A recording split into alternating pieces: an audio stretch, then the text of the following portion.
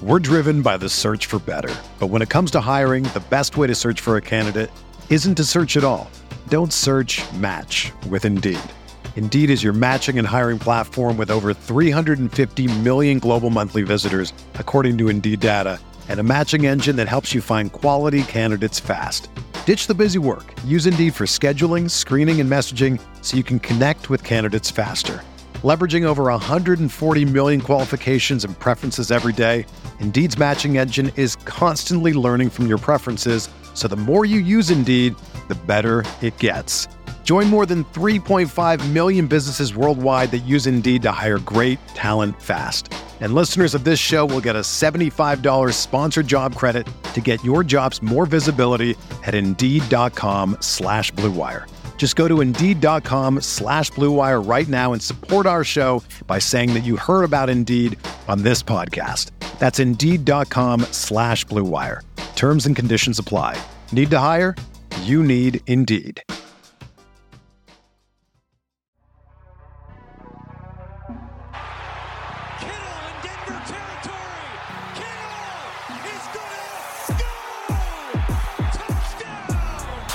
Has got him and a sack him back inside the 30-yard line. Nick Bosa drops Aaron Rodgers for a 13-yard loss. Quick pass caught by Kittle. He dives and he's in. Touchdown 49ers. What's going on, everybody? Welcome to Striking Gold, your 49ers podcast on the Blue Wire Network. My name is Rob Louder. I cover the 49ers for all of you fine folks. And joining me today is a special guest from 95.7 The Game's Morning Roast, Warriors pre- and post-game, Bonta Hill. What is going on, man? How you doing? What's up, Rob, man? Long time no talk, man. Good to hear from you. I know, man. It's just been, over the past couple of years, it's just been a little weird. And you said before we hopped on here that you also have season tickets just like me. So I guess we just pick and choose when we want to actually hang out in the press box, huh? Yeah, I kind of choose like when I want to have free food, right? You know, do I want the nacho Right. spread at halftime? Do I want the chicken tenders? Do I want to go get me a couple omelets before the game?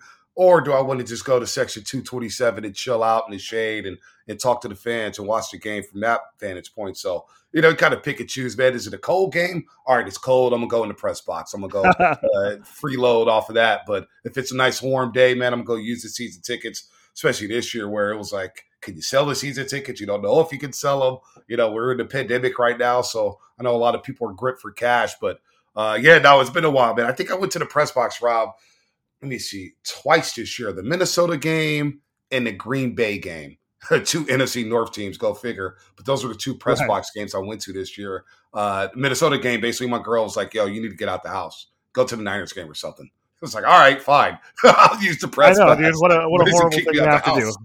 So you said your season tickets are 227?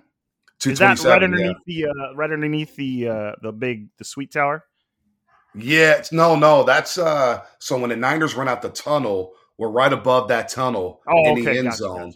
And it's pretty cool because like even on the sunny days, we have that like built-in shade from the 300 section to where we don't get any sun, we get no rain. It's actually perfect. Now the shade sometimes gets a little chilly, but they're not bad seats, man. It's not a bad seat in that house.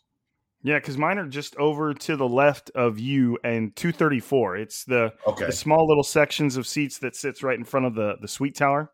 Yeah, So yeah, I was the same thing. So my weird story with season tickets was in the first year of the stadium, I bought season tickets off of eBay and I got lucky and got them for basically face value, like no upcharge whatsoever.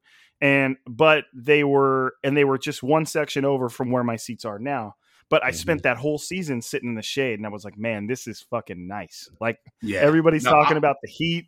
And, I wanted to get over there to the Sweet Tower. I was trying to, when I was looking for my season tickets, I had a couple requests to get on that Sweet Tower side. It just nobody replied, so I got a good deal where I was at. But it's good to not have to complain about the sun, not complain about the heat, because I've sat over there on the other side in that sun side. Boy, I was there. I sat there at the Arizona game in 2019 when the Niners came back from 16-0. And I sat there. It was great seats. I mean, 45-yard line, 5 rows up. and I was cooking. Boy, was I sweating. And they were selling waters for like $2 a pop. You'd never get that at a stadium, right? Usually they're selling waters for about $5. I said, no wonder people are complaining, and no wonder people are leaving these seats. I was cooking. So I mean, look, it's not a bad seat in the house. If you could bear that sun, man, good for you. But boy, I couldn't do that for 8 games a season. No, it took me a while to gain some perspective because I'm from Fresno, and Fresno in the summer, like 102 was like average, So like when I would go to the games, I'm like, this isn't that bad. But then, once you gain some perspective of the fact that most of those fans are coming from the Bay Area, and you're still technically in the Bay Area, the average, the average day in San Francisco is what, like 60? You know what I mean? 60, like 65, yeah. Yeah, I don't, by the way, Fresno, that dry heat out there is no joke.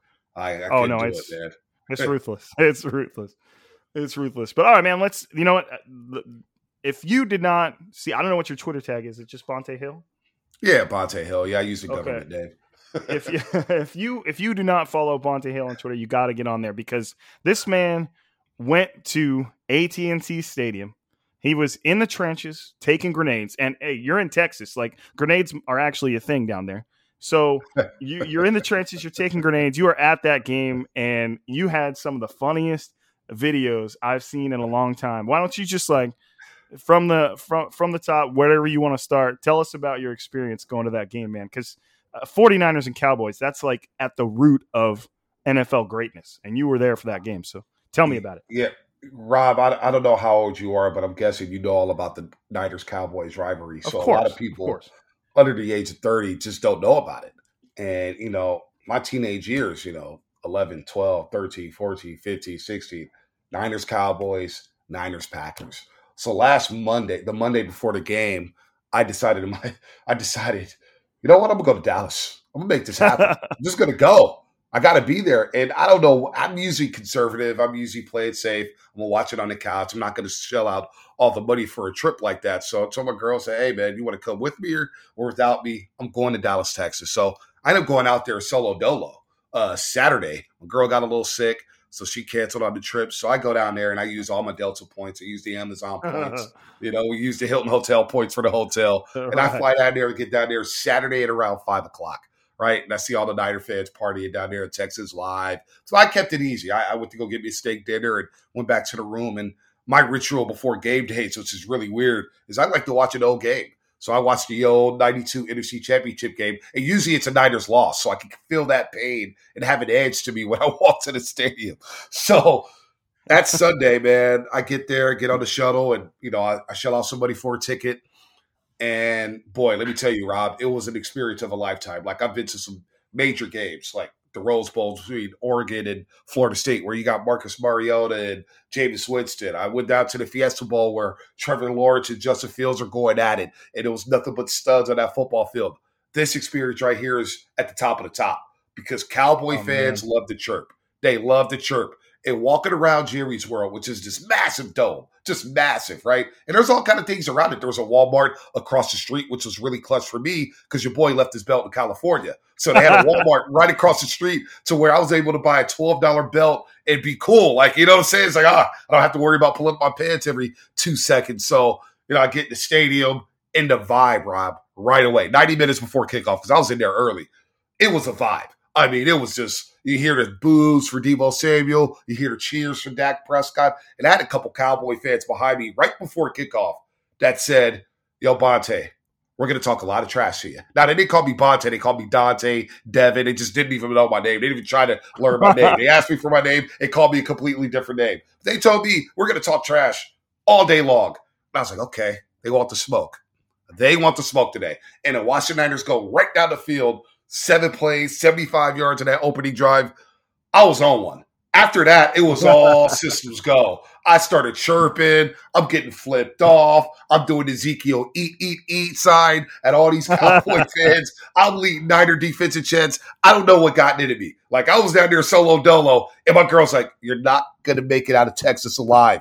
Calm the hell down. I'm FaceTiming her during commercial breaks like, yo, and, I'm getting FaceTimes from Chris Mullen, who works with me on Warriors pre- and post game. I'm FaceTiming Butcher Boy. I just started chirping. But the experience, Rob, I mean, because that was my first 49ers road game. I had never gone to see the 49ers on the road I don't count Oakland. That's right across the bay. I don't really count that. I've never been to a Rams-Niners game in L.A., never been to a Cardinals-Niners game in Glendale, Arizona. So to go in that hostile environment with the red and gold on and watching your boys play in a game like that didn't feel like a wild card game, oh, I'm going to be talking about it for years. I'm going to be talking about it for years. And let me say, Rob, when the Niners won that game, because there was a lot of stressful moments, and one of those videos I posted, it was probably a little premature because, boy, Dallas came roaring back, and I'm thinking to myself, oh, God, what did I do? The sports gods are going to curse me, Rob. Oh, no. What did I do? I'm not going to be allowed back into the Bay Area. And I know you saw that. It was 23-10. Next thing you know, it's 23-17, and Dallas has the ball.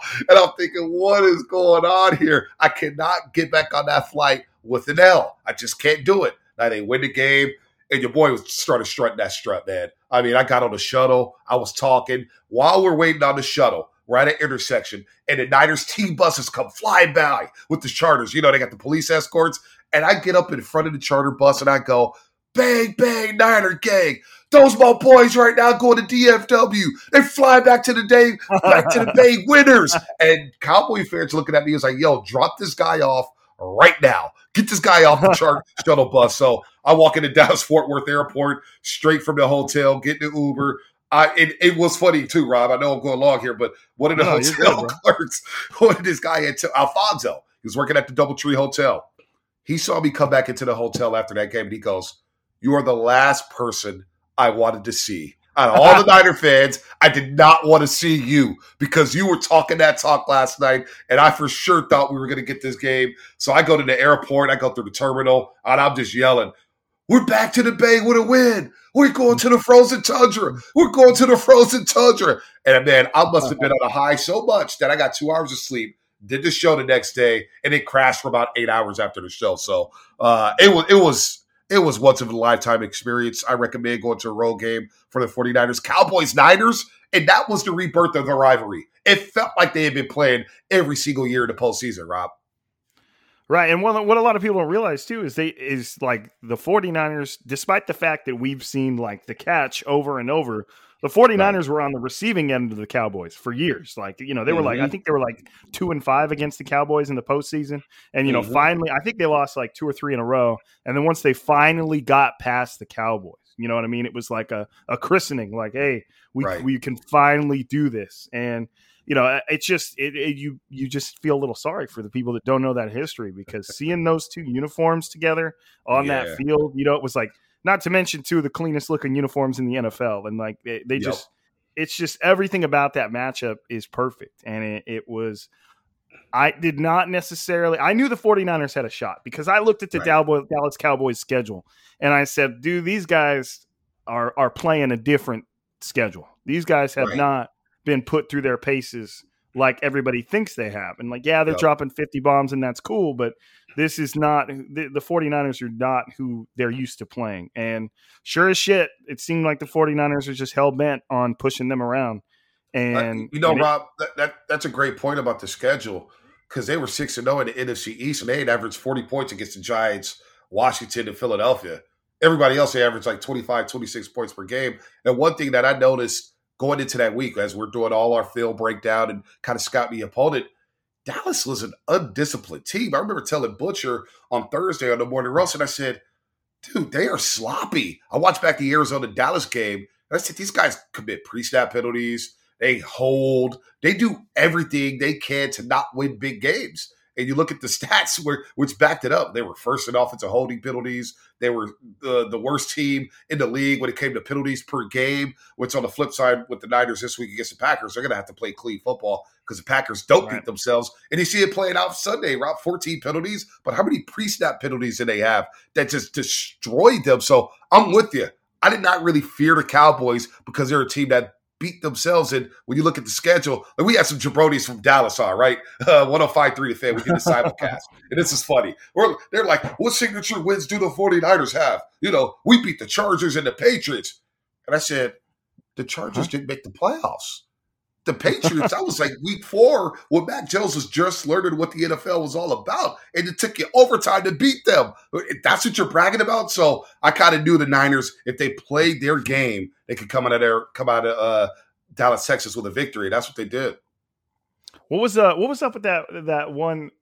You did that video where you're kind of like talking about how everybody in the stands is quiet, and that lady right next to you is just flipping you off through the camera. Oh.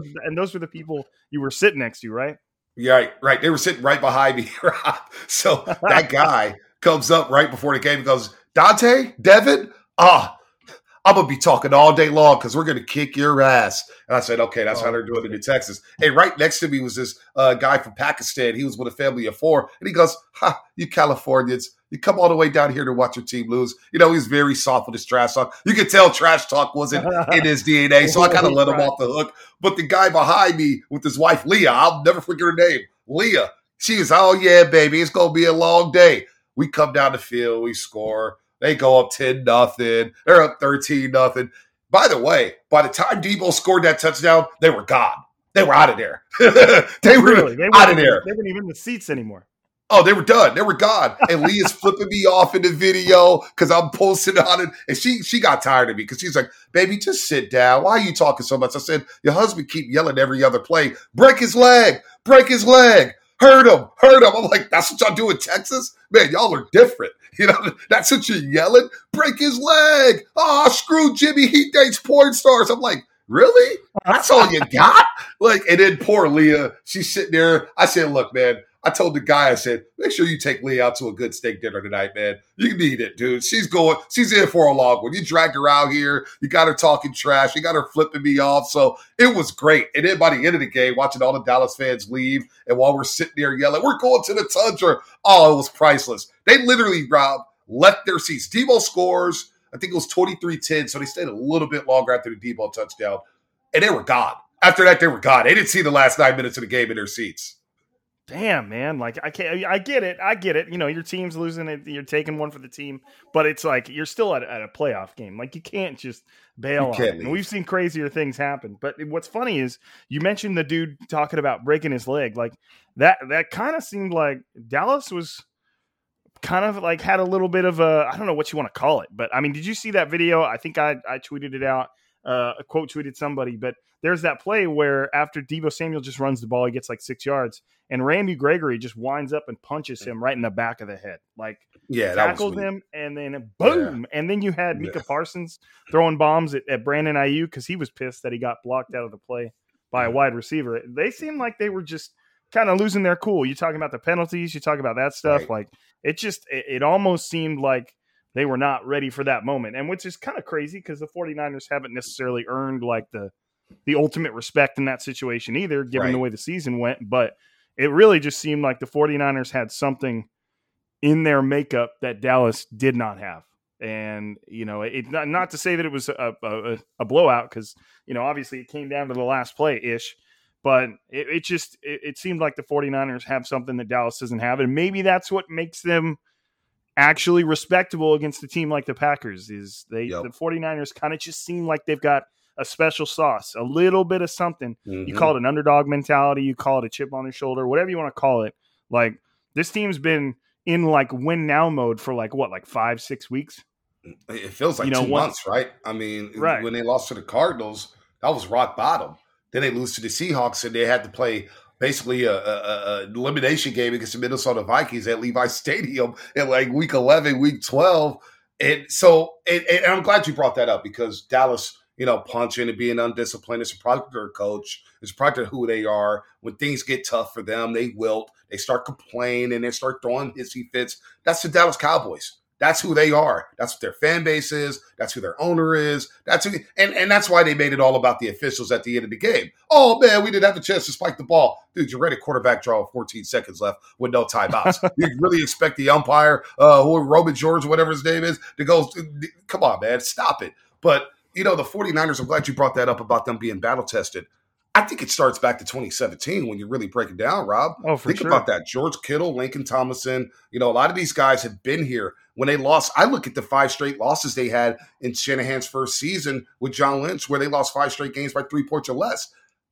Those type of games build character. It builds calluses. And then you end the season the way they did in 2017. You go to 2018, we know what happened then. Then 2019, when they play all those big games, man, those last 9 games, two against Arizona, two against Seattle, the Rams on Saturday night, the Saints, the Ravens. I mean, they played in big-time football games. So the character of this football team, when you look at a lot of these guys, the core group, they've been involved in big games. So that's why I think mentally they're underrated when it comes to mental toughness. And that's why you look at the season, like how many teams, Rob, we would have seen quit. Just be like, you know what, we're 3-5, we just lost to Colt McCoy.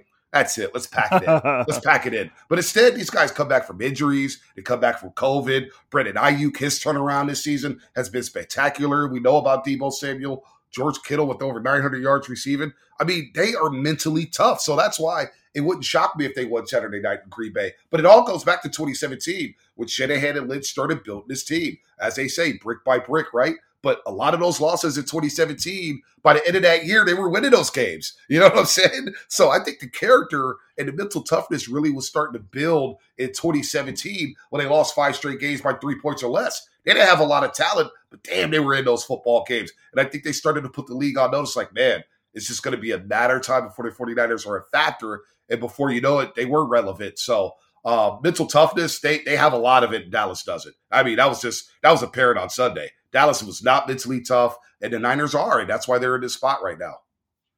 Right, and it was like, dude, you mentioned 2017. I'm glad you mentioned that too, because like there was something about covering that team, being in the locker room after the games, even after losses. Like I couldn't quantify it. I was doing this pod.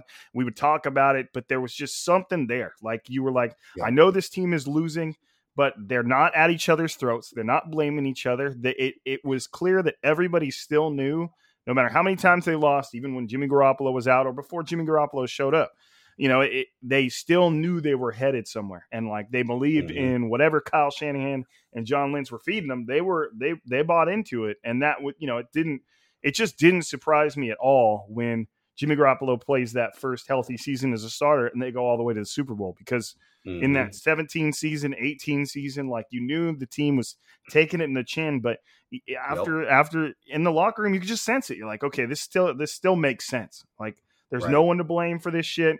They're still on track to something. We don't know what it is or how good it's going to be, and you can see that now, even when things aren't going their way. You know, Jimmy Garoppolo is who knows what you're going to get with him every week. The team still kind of like finds a way to like figure shit out, which is kind of like you're right. You're right. Not to cut you off, Rob, but like you're right, man. Like I remember being in those locker rooms, and I remember by the end of the year when they're beating Jacksonville and Tennessee, and all of a sudden, that Jacksonville win, bro. Dude, yeah, remember that?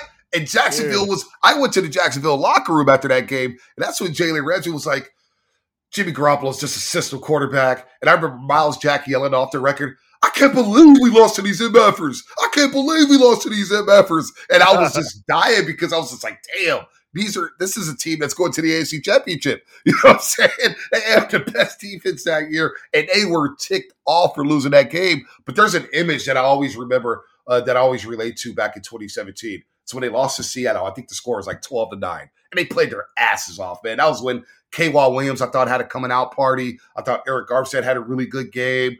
And I just remember at the end of that game, Robert Saleh and Kyle Shanahan standing right next to each other, despondent. And I said, you know what?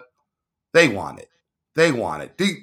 These guys are the right hires. You know what I'm saying? Shanahan's the right hire. I never thought, you know, even this year when everybody was going crazy about him being on a hot seat or whatnot, I never thought that was the case. I go hard on Shanahan, but not in my wildest dreams. I'll say, hey, fire Shanahan. No, you don't do that. You know what I'm saying? Right. You're not doing that. That's insane. But like that image to me, that sticks out to me when I think about that 2017 team. Solid Shanahan at the end of that game, just figuring out like, man, how are we going to do this? We're close. We don't have our guys yet, but we're close. And now you kind of see it coming to fruition here with the 49ers here in 2021. And like, even no matter what happens Saturday, Rob, the future of this team is bright. Like, you look at their core players, think about the quarterback they have, backing up Jimmy Garoppolo, some of the defenders they have. The future's bright here in San Francisco. And I would say that out of all the NFC West teams, they're in a better position to make a run in the future, because we know the Rams like the will and deal, and they're playing it year by year. The Cardinals, does anybody really believe in Cliff Kingsbury? And then the Seattle Seahawks. Not anymore. Russell Pete. Yeah, not anymore, right? Not after that debacle last Monday night. No, it's just something else, man. And I think that, you mentioned before we started hitting record, you mentioned kind of the position the team was in before they got into the playoffs, and playing the Rams for that spot. And, if you've beaten the Rams 5 times in a row, there's like two thoughts going through your head.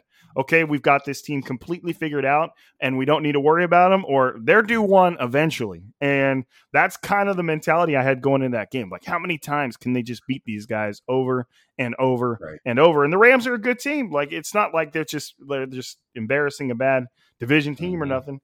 But going into that game, I was like, man, this team, like, it would be so disappointing if they didn't make the playoffs, because I feel like they've earned it in a way. Like, they had some horrible losses. They could have alleviated a lot of pain for themselves.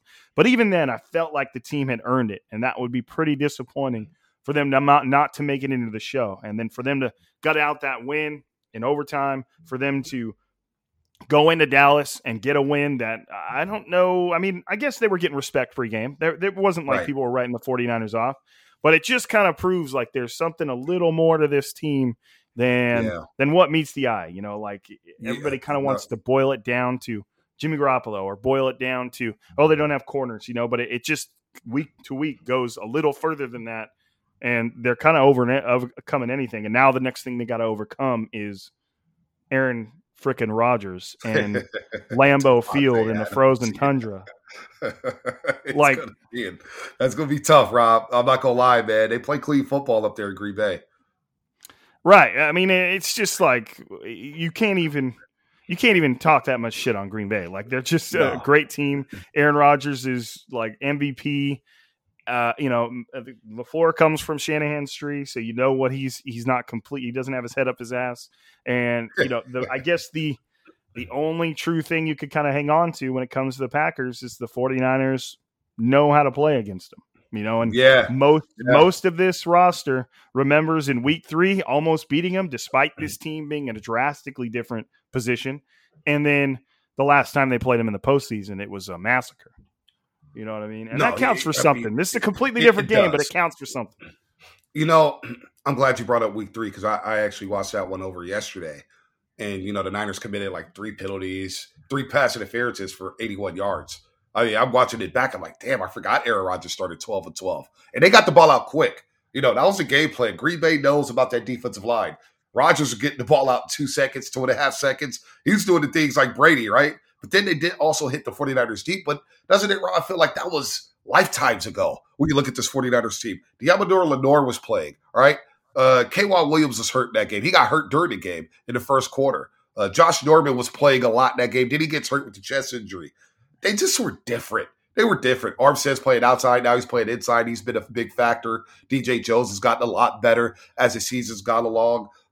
That was Bosa's, 3rd game back from a reconstructive knee surgery. So, I mean, and also Juszczyk was like the number 1 running back in that game. I mean, they were running with Trey Sermon, and obviously Trey Sermon was struggling to kind of figure out the zone scheme and how to hit it, one cut and go. He was kind of dancing around and tiptoeing in the hole. They hadn't figured out Debo at the running back spot yet. So they were a different football team. Now, Green Bay's probably a lot more confident after winning that game. They're at home. They've had a really good season. But there's something to Matt LaFleur and Kyle Shanahan. And the way things ended up week 3, I know they're all sending each other flowers, saying they're all best buddies and they're all good. But there's something to that with the way LaFleur acted in that game. Like, he was stunting. He was flexing. And he was dropping MFers. He was, the whole handshake at the end of the game. This is a different 49ers team. Now, again, they got to get off to a hot start. And I ask you, Rob, like, it's been one game this year where the 49ers have played all 4 quarters. That's why this game concerns me. I do believe they could go blow for blow with the Green Bay Packers, despite the Packers having a big-time advantage at the quarterback position. But can the Niners put together 4 quarters, something they've done one time this year? Like, that's the question. Can they put together a full game? That's might be the biggest question. It's like the 49ers, like, and it's weird too, because it's never consistent. Like, against the Rams, they got off to a horrible start, and they were down 17-0. Against the Cowboys, they got off to a great start, and they were up big, and then they kind of let the Cowboys creep back into it, which is it doesn't give you any sort of an answer. Like, you don't know what to expect from this team. You don't know if they're a first half team. Like under Harbaugh, it always seemed like the 49ers were a second half team. They would always do weird shit in the first first half, and then they'd figure it out in the second half and end up doing what they needed to do. But this team, it's tough to get a beat on it. Like, I just don't know what to expect. I know what it takes to win. I know that if the 49ers want to win, Elijah Mitchell has to touch the ball like 25 times. Deebo Samuel has to touch the ball another 10 times at least. And that doesn't include what he does through the air. So it's like, what it takes to win, but like, can they do that for 4 quarters? And the other thing is too, the Packers are going to know what it takes for the 49ers to win. Like, it's no what secret. about George Kittle? What about George Kittle? I didn't realize over the last 4 games he only has 9 catches for 78 yards. After he had like a 3-week run that was unbelievable, right? He goes off against Cincinnati, goes off against Seattle, and he goes off the next week. I forget who they play. Atlanta, he had a big game. Where's George Kittle been at? It feels like this week is a George Kittle game. Oh, I mean, it certainly seems like a George Kittle game. It might be 5 degrees when they're playing. Maybe that doesn't include whatever winds rolling around, and that just seems like the perfect scenario for George Kittle to do his Viking. I mean, Vikings existed in the cold, and George Kittle is clearly a Viking now. So maybe you're right. Maybe this is a George Kittle game. But to me, George Kittle games are weird things because he is so effective as a blocker that it's like you almost want to count the amount of times you see him in like a blocking highlight as like catches or something. Like the dude just like it's you're at in that moment you're not allowing him to catch a ball and make a play for you. But at the same time, he's making a play for you. And he's the reason Deebo Samuel gained, 30 yards in that touchdown. If you watch that block on that Deebo Samuel run, George Kittle got his man, and then there were 2 other Cowboys defenders that couldn't get past him and the block he made. So the dude held up 3 Cowboys defenders and let Deebo Samuel have the time to make that cut. So it's like, man, what even is a good George Kittle game anymore? Because I don't want to not give him credit for that shit. No, you're right. You're right. And the casual fan will say, well, he's just blocking. We need him to catch passes. But you're spot on there. His physicality on the edges in the run game. I mean, Spurs, it helps Elijah Mitchell get the 97 yards. It helps Deebo Samuel rush and cut back like he did the other day. So, I don't want to overlook the blocking because that's been spectacular. But there's something about a George Kittle catch and run when he's bulling over somebody that resonates with the rest of the team. That type of stuff is contagious. Debo's taking that spot. When Debo goes off and he breaks one of those runs, I call them tone setters, Rob. He's setting the tone like he did in that opening drive against the Cowboys on that wide receiver screen. He's a tone setter. George Kittle's that too. So we'll see. I mean, but this is a good problem to have, right? Ayuk, Debo, George Kittle. These are fantastic weapons to have. And if Green Bay wants to take out one of them, then you got Debo and Brandon Ayuk. If you want to take away Ayuk, you got Debo and Kittle. You want to take away Debo, you got Kittle and Ayuk. So I guess it's a good problem to have. Well, and the big thing with me, and George Kittle pretty much is the leader in this regard, is the 49ers, and I think somebody said this. I don't know who it was. It might have been Kittle himself.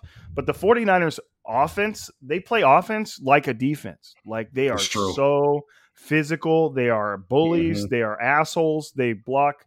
They will just pound you nonstop. And you have to think about, like that pounding during a game at Levi's in 65-degree weather feels one way. But what is that 49ers brand of football going to feel like, even for a Green Bay team that might be used to it?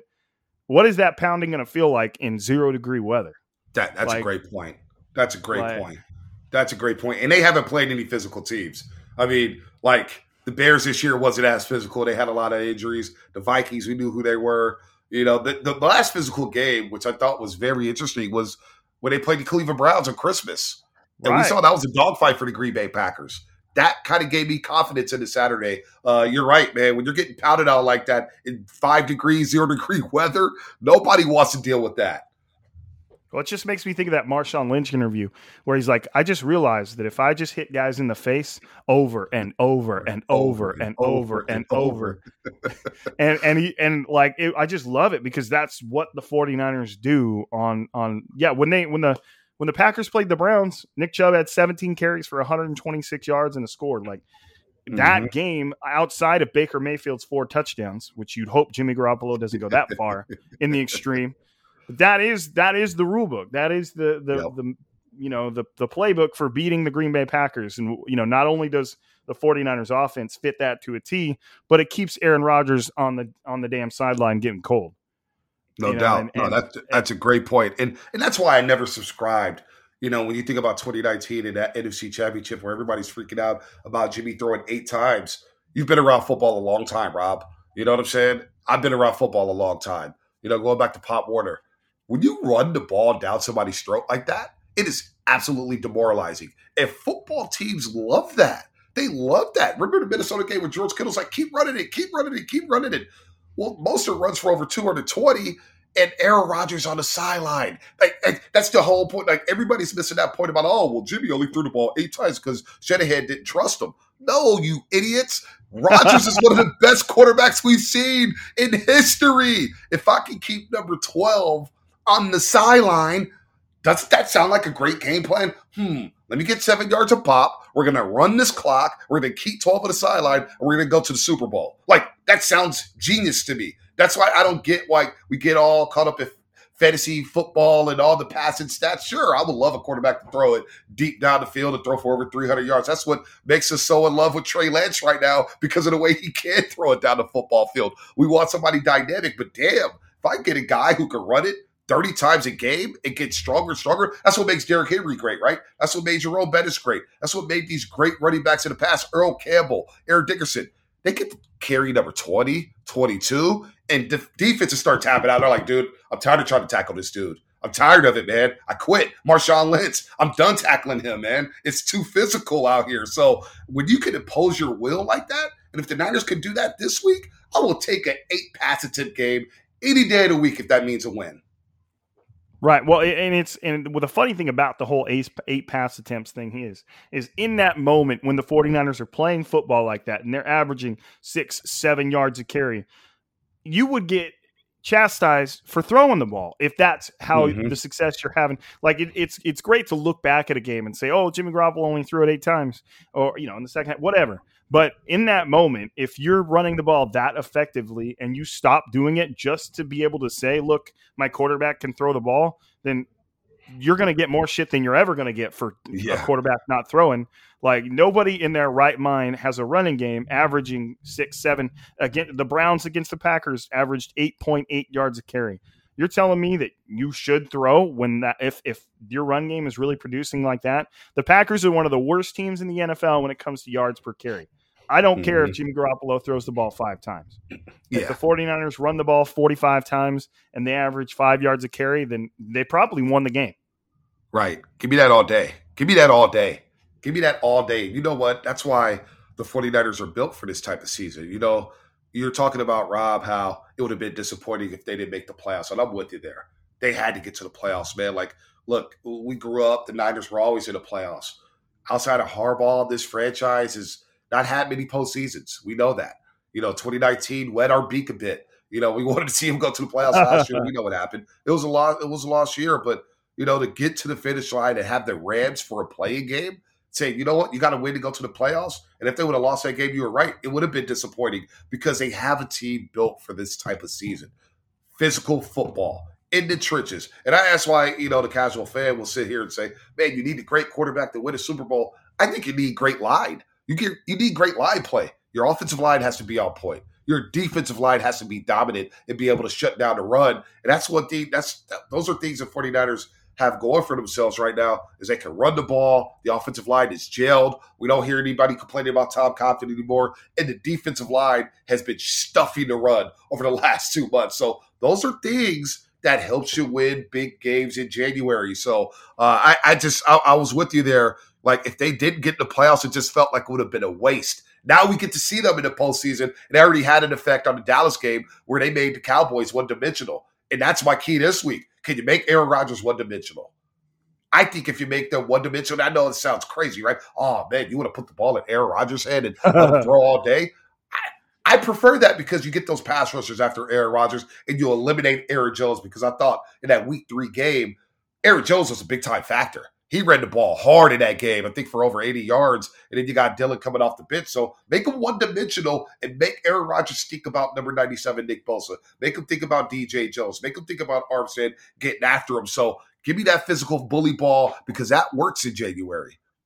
Right. Yeah. Aaron Jones, the first time they played this season, had almost 20. He had 19 carries for 82 yards. And, Yeah, he ran anytime you can get hard. over four yards of carry, then you're in the money because Yeah.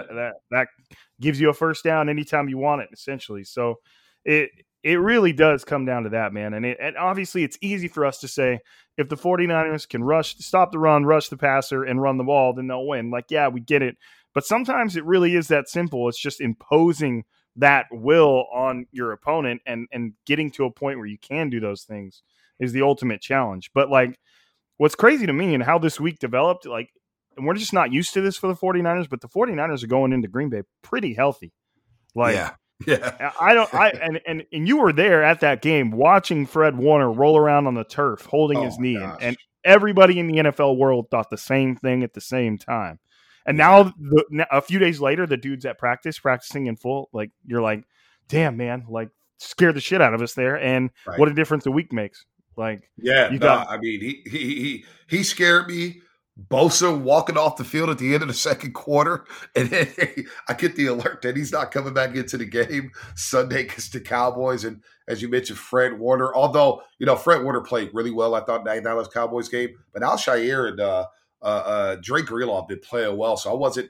The drop off would have been massive. They need Fred Warner Jr. I don't want to say that they don't need him, but Bosa would have been the bigger loss by far in this Green Bay game. So you're right to the point where they're healthy. All systems go. We heard nothing about Trent Williams. It sounds like Jimmy Garoppolo's going to give it a go. He's a tough guy. Debo's healthy. So, look, man, it's going to be a dogfight up there in Green Bay. It's going to be a dogfight. But what a 2-week stretch, right, for Niner fans. You get the Cowboys and you get the Packers the week after. And if they can win this game, you either get Tom Brady or you get round 3 against the LA Rams. I mean, it's setting up to be something special, man. I mean, you can't ask for anything better if you're a 49er fan with the lineup and the potential matchups they have here. Cowboys in the first round? Like, it was Clay Day when they beat the Rams, right? So I'm sitting there we did an extended version of the pregame show, 90 minutes. I'm like, great. You just had to add 30 minutes to a show where we know Clay's coming back. And I get it. It's Clay Thompson. It's a big deal. We got all kind of views, all kind of ratings. But damn it, the Niners and Rams were going into overtime. And I had the phone in front of my laptop trying to go through a show, trying to host a show. And it probably was awful for that segment. But think about that. And then, like, in the middle of the first quarter, while Clay Thompson's coming back and they're playing the Cavaliers, I looked at Twitter, I was like, wait a minute. They're playing the Cowboys. Oh my gosh. I just kind of sat back and just looked up at the sky. I was like, oh, this week is going to be bananas, right? This week is going to be bonkers. And then you get the Packers the week after. Like, it's setting up to be great, man. If they beat the Packers again, Rams or Brady, like, sign me up. Sign me up right now. I know, dude. It really is setting itself up to be an incredible run. And whether they beat the Packers or not, I feel like this team has already kind of proven its mettle. And I don't want to set myself up for, a safety net or anything, but I am impressed with what this 49ers team has been able to accomplish. But one thing we got to talk about, we got to get off our chests here, is you tell me, without me saying anything about him, right now in his current state, what are your thoughts on Jimmy Garoppolo? I said this last week, and I think I've said this all season long, and I know I've been on record saying Trey should have started week number 1 and this and that, but I think Jimmy Garoppolo is going to go down as one of the most underappreciated 49ers of all time. I really do. I remember what it was like after that Philadelphia game back in 2017. Look, they had passed up on Deshaun Watson. They select Solomon Thomas. They move up and go get Reuben Foster. They lose in Philadelphia. Joe Staley has the orbital bone. Pierre Garçon basically breaks his neck, and we basically never heard from him ever again. He basically had minimal contributions to the football team and the organization shortly after that. And I just thought, man, this is rock bottom. They've got no quarterback of the future. There's no good quarterbacks coming out in free agency. Who's going to be in the draft? And a swinging deal for Jimmy Garoppolo. I was on the tour at Chase Center, a virtual tour, when that deal went down. And I said, yo, guys, Adam Schefter just reported Jimmy Garoppolo's traded to San Francisco for a second-round pick. And what Jimmy did during that stretch, he pumped hope into this fan base. Think about that, Rob. You remember 2018, we all expected the 49ers to be in the playoffs. Why? One, Kyle Shanahan, because of the way he could dial up plays And two, everybody felt like they had a franchise quarterback. I'll never forget the text I got from one of my best friends in Philadelphia when Garoppolo went there to Soldier Field against the Bears in his first ever start. And he texted me in the first quarter, said, yo, you guys have a franchise quarterback. It must feel good. And I said, damn, it does feel good. And the Niners end up winning out in that season. And you remember the vibes at Levi's once Jimmy got there? The two plays he played against Seattle. I was in the restroom and I heard the crowd going crazy. And I was like, well, you know what? These boxers going to be a little stained today. They're going to be a little stained. And what the hell's going on out there? Jimmy goes out there, throws a touchdown pass, and he gave this franchise hope. He gave this fan base hope. And I think a lot of fans have forgotten about that. What he did to help this franchise become relevant. And the expectations that all of a sudden, after a year in which we thought that was an expansion team under Kyle Shanahan, all of a sudden we were thinking playoffs in 2018. And I remember the cheers that were shed when he tore his ACL in Kansas City in 2018 in week number 3. I think Garoppolo is going to go down as one of the more underappreciated 49ers. Look, is he the best quarterback in the world? No. Does he have the strongest arm? No. Does he make all the right decisions? No. Hell, I think I coined the Jimmy O no throw in the preseason. Like, look, there's going to be a couple Jimmy O no throws. You just got to live with them. How do they bounce back from them? Jimmy has been a really good 49er, man. He has. Has it looked great? No. At times it does. At times it doesn't. But I can't take away what he did in 2019, Rob. New Orleans game. You know, the second game against Arizona when they're down 16-0 and he ends up throwing for over 400 yards. What about the game on Halloween in Arizona where he's throwing dime after dime after dime? What about the last game in Seattle in that season where no quarterback had won up there in Seattle since Alex Smith? And he goes up there and goes 18-22 for 285. Sure, is it schemed up at times? But every quarterback gets the offense schemed up for him. All right, let's stop with this whole, he schemed them open and this and that. Jimmy Garoppolo has been a really good 49er. And I think he's just so underappreciated. One day I hope Niner fans do go back and say, you know what? Jimmy wasn't bad for us. Jimmy wasn't bad for us. And just think about it. They win when he's in the lineup. They win. It's not all because of Jimmy. It's because of the running game. It's because of the defense. But damn, Jimmy does play well. And you know what else, Rob? He has that locker room. Those players back him up, man. That's not fake. That's not phony. Trent Williams, George Kittle, Kyle Juszczyk, you name it. They got Jimmy's back, man. So the fact that he's playing with a torn up thumb, a sprained shoulder, he could have said, you know what, Rob? He could have said after the Tennessee game, my thumb is jacked up. You guys are going to dump me anyway after the season. I'm just going to go ahead and get surgery. This guy went out there in a do-or-die game down at SoFi Stadium and played like his life depended on it. And yeah, did it start off beautiful? No. But damn, 88 yards, 61 seconds, no timeouts to get the overtime to save the season. He's a legend. He's a legend, man. So, look, he's not going to ever be considered the greatest 49er quarterback of all time. He might not even be top 5 in that mix. But I think he will go down as one of the more underappreciated 49ers of all time. And Jimmy Garoppolo will always have my respect, man. He's done what he's done what's been asked. He's been tough. He's helped his team win a lot of big games. And people need to remember where this franchise was at in 2017, the day he got traded here. Remember how hopeless this franchise felt. How the future just looked bleak. It was like, man, it's gonna be about 3 years before they're even relevant again. Well, Jimmy Garoppolo helped expedite that process. So I think he's one of the more underappreciated 49ers of all time. And he's always going to have my respect, man. Jimmy Garoppolo's been a good 49er. Man, that was incredibly well said, bro. That was outstanding. Like, I'm sitting here going like, oh, maybe we'll have a back and forth about Garoppolo, but I don't even want to say anything after that. My bad. Radio guy, man. Long-winded, Rob. I'm over here tripping for 5 minutes, man. Dude, that was perfect, bro. And I agree with everything you said. And you know, emphasis on the part where, you know, a lot of times, especially as of late, he's got his moments where he's helping the team. He's got his moments where he's hurting the team. But I kind of had to take a step back a couple podcasts and go and say, look, no matter what we're getting from Jimmy Garoppolo at this point, it's clear he's got the locker room. He's got the trust of his head coach.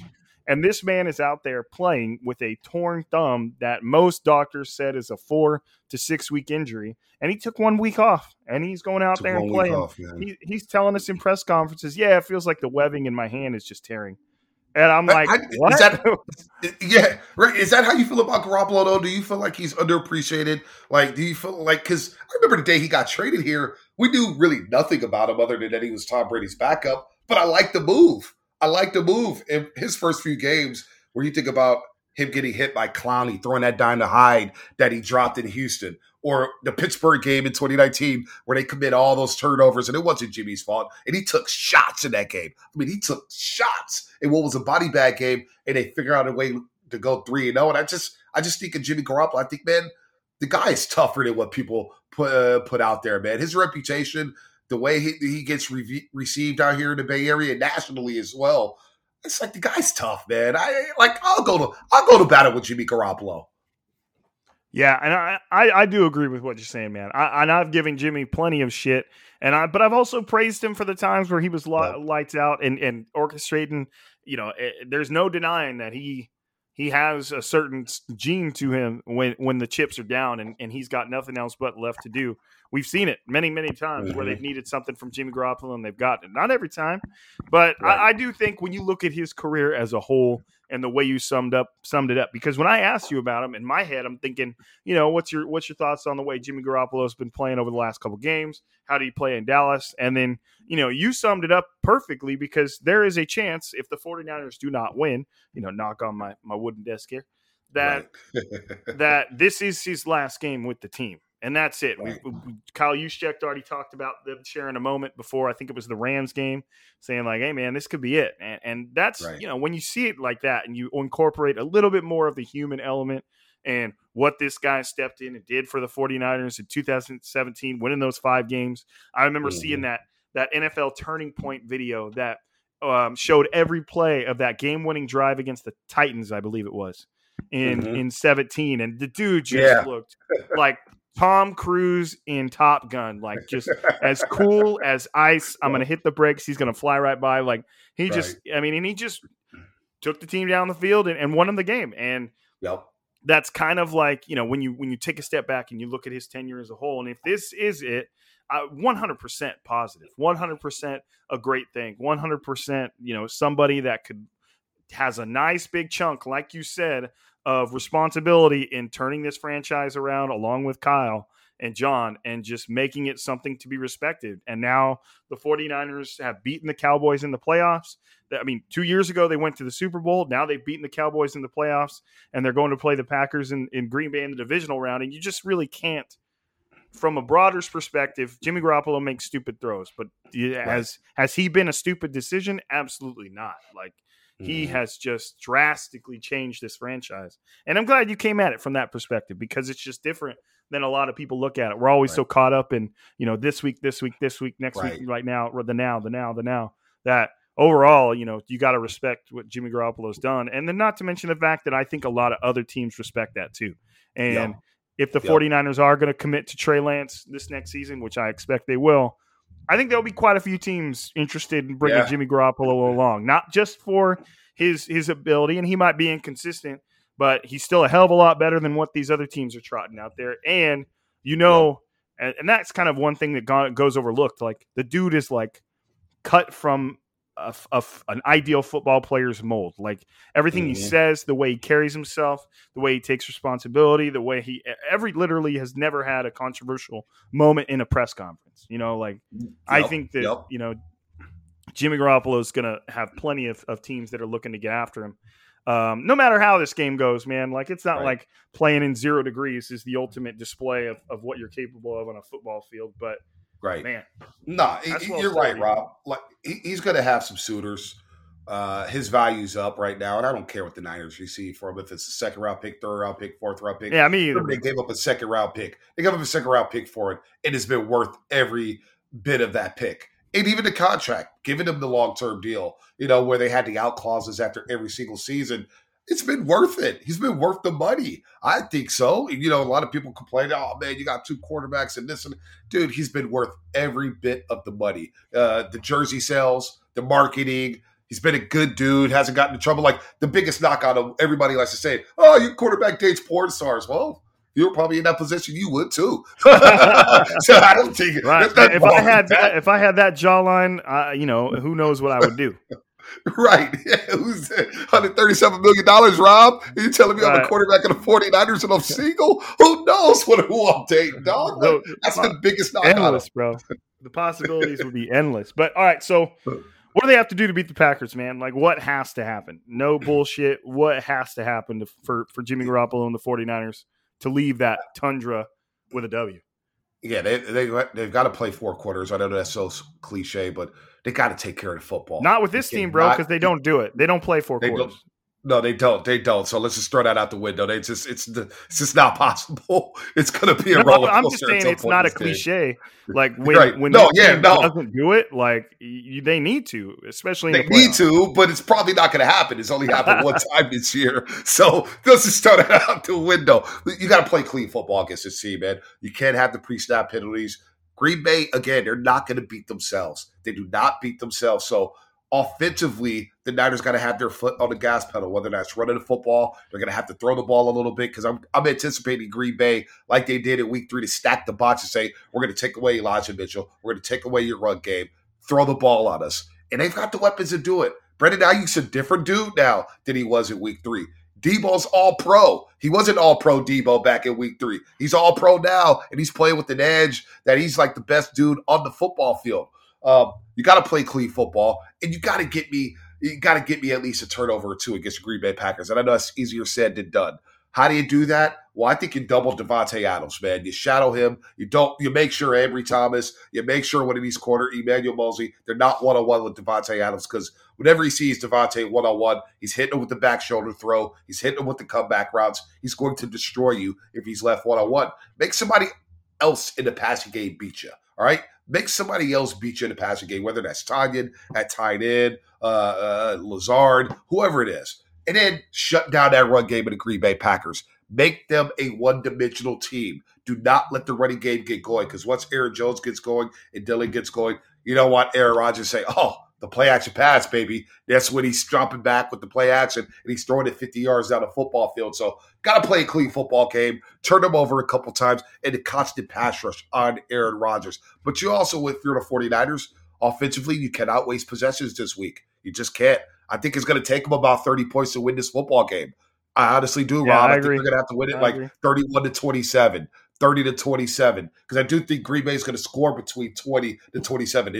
It is what it is with them. It is what it is. They've had to rest. Niners are on a short week. They're going to get the ball out fast. So can this Niners offense keep their foot on the gas pedal? Running the football, but also that passing game. Timely throws here down the field. They're going to have to do it. So everything has to go right for them in this football game, and you got to turn over the Packers a couple times here. But as long as the Niners play clean and they take care of the football, Rob, they're going to be in this football game. Right. Well, and as much as as it comes down to the running game, and obviously the 49ers need to be able to run the football. I mean, against the Cowboys, they ran the football 38 times. They still averaged 4.4 yards a carry. Like, they were on it. They were on one. And we've come to find out that, like, the really that, like, sweet spot number for the 49ers and winning football games is right around, like, 40 rushes. Like, it's just every single one of their wins where they really played their brand of football, it's always been right around that number, 40, 38, 40, 44, which is absurd, but that it is what it is. But even when the 49ers have ran the ball 38 times, Jimmy Garoppolo still had to throw the ball 25 times. You know what I mean? And I'm not saying that they're going to throw the ball that many times against Green Bay, but they may not have a choice, because if Green Bay does a good job against the run, which they're going to try to do, they haven't been able to do it, but they're going to try to do it for sure. That's going to be pretty much their whole sole focus. They're not going to spend a whole lot of time worrying about Jimmy Garoppolo. That's just the way it is. And they're gonna put all their focus on stopping the run. So, if Jimmy Garoppolo can just play a clean game, he doesn't need to throw for 2 touchdowns, doesn't need to throw for 3 touchdowns. It really is all about that interception column. He's going into the freezing ass cold weather with a torn thumb and a sore shoulder. Both of those are going to be exasperated by that type of weather. That's the thing, Rob. How do you loosen up? How do you loosen up in cold weather? How cold does it get in Fresno? I mean, the best we really do is like 30 degrees. Yeah, see, how do you get loose in 30-degree weather? I don't even know about that. You don't. You don't. You just stay stiff. Good luck, Jimmy. I know. That doesn't make me feel good at all. You know what? Like, we haven't seen much of Trey Lance, and I remember the play right before halftime with Trey Lance where he goes in for the quarterback sneak at the end of the half. I don't know how likely it is, but I wouldn't be shocked if we saw a sprinkle of Trey to kind of mix some things up in this game. It wouldn't surprise me as much as other people, but I don't know how likely it is. But, maybe in the red zone you get a little creative because there was too much Robbie Gold last week against Dallas. Right. Yeah. They let, you had those 3 consecutive drives where they kicked a field goal every time. And, 1 field goal is cool. 2 field goals, Yep. You're starting to go like, hey man, you're giving them a chance to hang around. And, 3 field goals in a row, and you're especially on that 4th and 1. And I get it. Kyle Shanahan just wants to get some damn points. But at the same time, like, especially against a high-powered offense, which definitely includes Green Bay, like, you just cannot let them hang around. And a 49ers team that's in this position that just has a hint of playing with house money, nobody expected us to be here right now. I agree with you in the fact that even if it means Trey Lance, like there's going to be some 4th and 1s and 4th and 2s where you just got to go for it because you know that you have to keep pace with Green Bay. You have to keep Aaron Rodgers off the field. You got to make it happen, and you can't play it safe. It's win or go home. Playing it safe isn't necessarily going to get you the win. But yeah, obviously it's run the ball, and then let whatever else you've got in that tank left for Deebo Samuel, empty it. Empty it. Empty that. Whatever you got left in that bag of trips for the old Deebo, like just put it all out there. Who gives a shit if if you even give a thought about saving any of that for a later time? Obviously, there is no later time, but to me, it all just comes down to that run game, man. How creative can they get, and can they take the will of the Packers? Can they, just impose their will on them and remove their willingness to deal with it? Because in that cold, in that situation, I don't care if you're at home. It's going to be dark. It's going to be cold. It's going to be something else. And if you can just start, to impose that hopelessness, that man, this sucks. And you know what, Rob? That's one thing too, where I wonder with Green Bay having all the failures in the playoffs under Aaron Rodgers, and it's not Aaron Rodgers' fault. I was having that conversation today on the morning roast where, what, a lot of people say, oh man, Aaron's underachieved. That guy has a Super Bowl ring, and they've been in it every single year. I will take that all day long. Not all of it is his fault. But I wonder if the Niners can get out to another lead, and you get in that third quarter where you're up 10 points, 12 points, 13 points. And I always say lemon booty starts to hit that team, that favorite at home. And things start to get tight at Green Bay, where the fans start to get a little queasy. And everybody starts to think like, yo, this could be Rodgers' last game in the Green Bay Packers uniform. This could be Aaron Rodgers' last game at Lambeau Field. What's going on here? That will be something to watch here if you can get out to a lead on these guys and just have that doubt creep in Devontae Adams' brain, in Aaron Rodgers' brain, and more importantly, in Matt LaFleur's brain, where he's like, oh, not again. Not again. So, especially on a Saturday night divisional round, man, it feels like you can get out to a lead and just get that doubt. And, whole crowds, man, they're going to be jacked up to start the game at Lambeau Field. They're going to be fired up. If you could take that crowd right away like they did last week at Jerry's World, that crowd was dead, Rob. Like when the Niners were rolling, that crowd was dead. Cowboy fans, you saw the memes, you saw the pictures. They were dead. And even when they did get back into the game, they really didn't believe that they were back in the game. They were like, oh, we are? Like, oh, we're going to find a way to lose this because we're the Dallas Cowboys and we don't win these type of games. Well, I think the same thing could apply to the Green Bay Packers and their fan base. They get off to a slow start, man, and the Niners come out humming. Oh, boy, it's going to be very, very interesting to see how that plays out. Right, and that probably is one of the main keys to the game, too, is at the very least go punch for punch. If you allow that, if you allow the inverse, if you allow Green Bay to get out in front and Aaron Rodgers to have some, them to get their confidence up, that crowd to get into the game, it really takes the 49ers out of their element. Now, obviously, we've seen they can come through in a clutch, but they want to run the ball. Like 2 out of every 3 plays, they want to run the ball.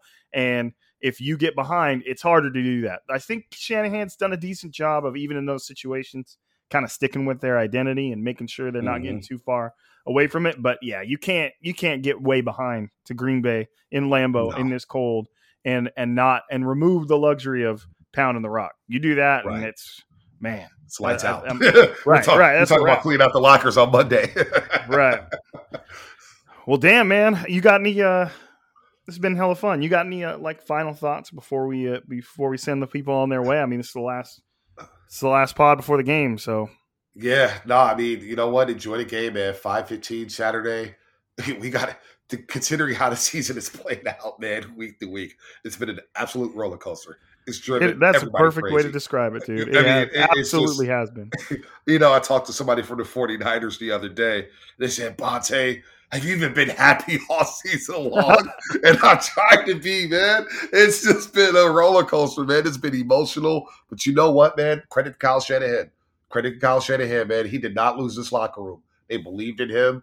He's coached his team up. They've won 8 of their last 10. The 2 games they lost, think about that. Seattle came down to the last play of the game. Tennessee came down to the last play of the game. They've been one of the best teams in the league over the last 2 months of the season. And to see them go to Lambeau Field with the chance to go to the NFC Championship for the second time in 3 years, I'm amped up, man. I'm amped. And I think this team is in the right place, in the right headspace. They're coming on all cylinders. Now, can they put together 4 quarters? Probably won't happen because that's not what the Niners do this season. It's just not how they roll. But I'm jacked up, man. I think they really got a shot to win this game and play next Sunday in the NFC Championship game, whether it's in Tampa Bay against Tom Brady or SoFi Stadium, to where they could possibly play 2 straight games down in LA. So I'm jacked up, Robin. This was a lot of fun just to talk Niner football, man. It's always fun to have an open forum, no commercial breaks. We can just riff on everything. So I'm glad you reached out, man, because this week has been a whirlwind. Dallas, going to Jerry's World, seeing that happen. And then, I'm not going to lie to you, Rob, when I was on that flight, I was looking at tickets in Lambeau Field. They're pretty cheap. Just couldn't swing the quick turnaround, man. It's just trying to get a flight to Appleton, Wisconsin, or Milwaukee. That's the tough part. It's like, wait, do I get off the plane and go straight to Lambeau Field? That doesn't feel good. You get off the flight, you want to take a shower, you want to feel good. I just couldn't swing that one, man, because tickets are cheap up there in Lambeau Field, man. Nobody wants to sit out there in that cold. Man, that would be fun. You'd feel like a band on tour, like just going from one weekend to Dallas straight over to Green Bay to see it. But man, yeah, you're right, dude. It's been one hell of a roller coaster, and this has definitely been fun, bro. I appreciate you jumping on here. I'm gonna have to have you on here a lot more often because Absolutely. you bring a good energy, bro, and I like that. But hey, absolutely, man, absolutely. Nah, you know, unfortunately, man, I got a daughter and. I don't think the wife, he's like, yo, you're spending too much money, dog. You need to chill. Sit back a little bit. So I think it's a good place just to sit on the couch and enjoy this one. But hey, next week, you never know. We may both be at SoFi Stadium or Tampa Bay. We'll see. Yeah, no shit, man. That kind of summarizes the season right there. Like, I got to a point during this season where I felt bad jumping on here, and everything was always a downer. The team didn't play well, and you just have to break it to them. You can't church it up. It is what it is. If the team's playing like shit, you can't say nice things about them. And then this whole second half of the season has just been exactly the polar opposite. And all of a sudden, every week I'm jumping on here after a dub and being able to be positive and upbeat. And here we are right now. Yeah. 49ers in the second round of the playoffs. And who knows, maybe we'll be on here next week doing the exact same thing because they managed to make it happen in Green Bay. But all right, folks, this is Striking Gold. Yep. You know what I mean? Like, Bonta, appreciate you jumping on here, man. Everybody make sure you're out there supporting supporting the pod, rating, downloading, subscribing, all that good stuff. You know what to do. You don't need me to tell it. But Bonta, I appreciate you, man. Anytime, man. Anytime for you, Rob, man. Anything for you. Anything for Blue Wire, Kevin Jones out there, man. You guys do a great job, man, pumping out these podcasts. And Striking Gold, definitely one of the best 49ers content, man. You get the real, you get the authentic, and you get the information that you need going into games every single week. So I enjoy you, Rob. You've been doing great work for a long, long time, man. Coming up from Fresno all the way to Levi Stadium, man. You've been grinding. So at least I can do is come up this podcast, man. No doubt. Yeah. All right, folks. Well, hey, that is another episode of Striking Gold. I'm Rob. That's Bonta, and we are signing out.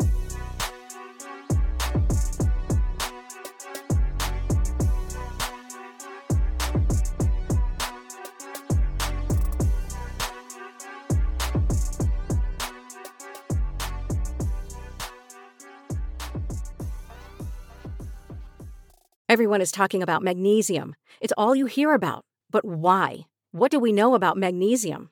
Well, magnesium is the #1 mineral that 75% of Americans are deficient in. If you are a woman over 35, magnesium will help you rediscover balance, energy, and vitality. Magnesium supports more than 300 enzymatic reactions in your body, including those involved in hormonal balance. From functional medicine doctors to mental well-being and female hormone experts, we all know that magnesium is the one mineral to improve all aspects of well-being and health. But which one? Magnesium Breakthrough from Bioptimizers, the trusted choice recommended by leading experts with 7 best-absorbed forms of magnesium to ensure your body receives the support it needs for overall well-being. Go to bioptimizers.com/balance today and use code BALANCE10 for 10% off. Support your journey to wellness at bioptimizers.com/balance. Magnesium Breakthrough from Bioptimizers, your foundation to optimal health and vitality.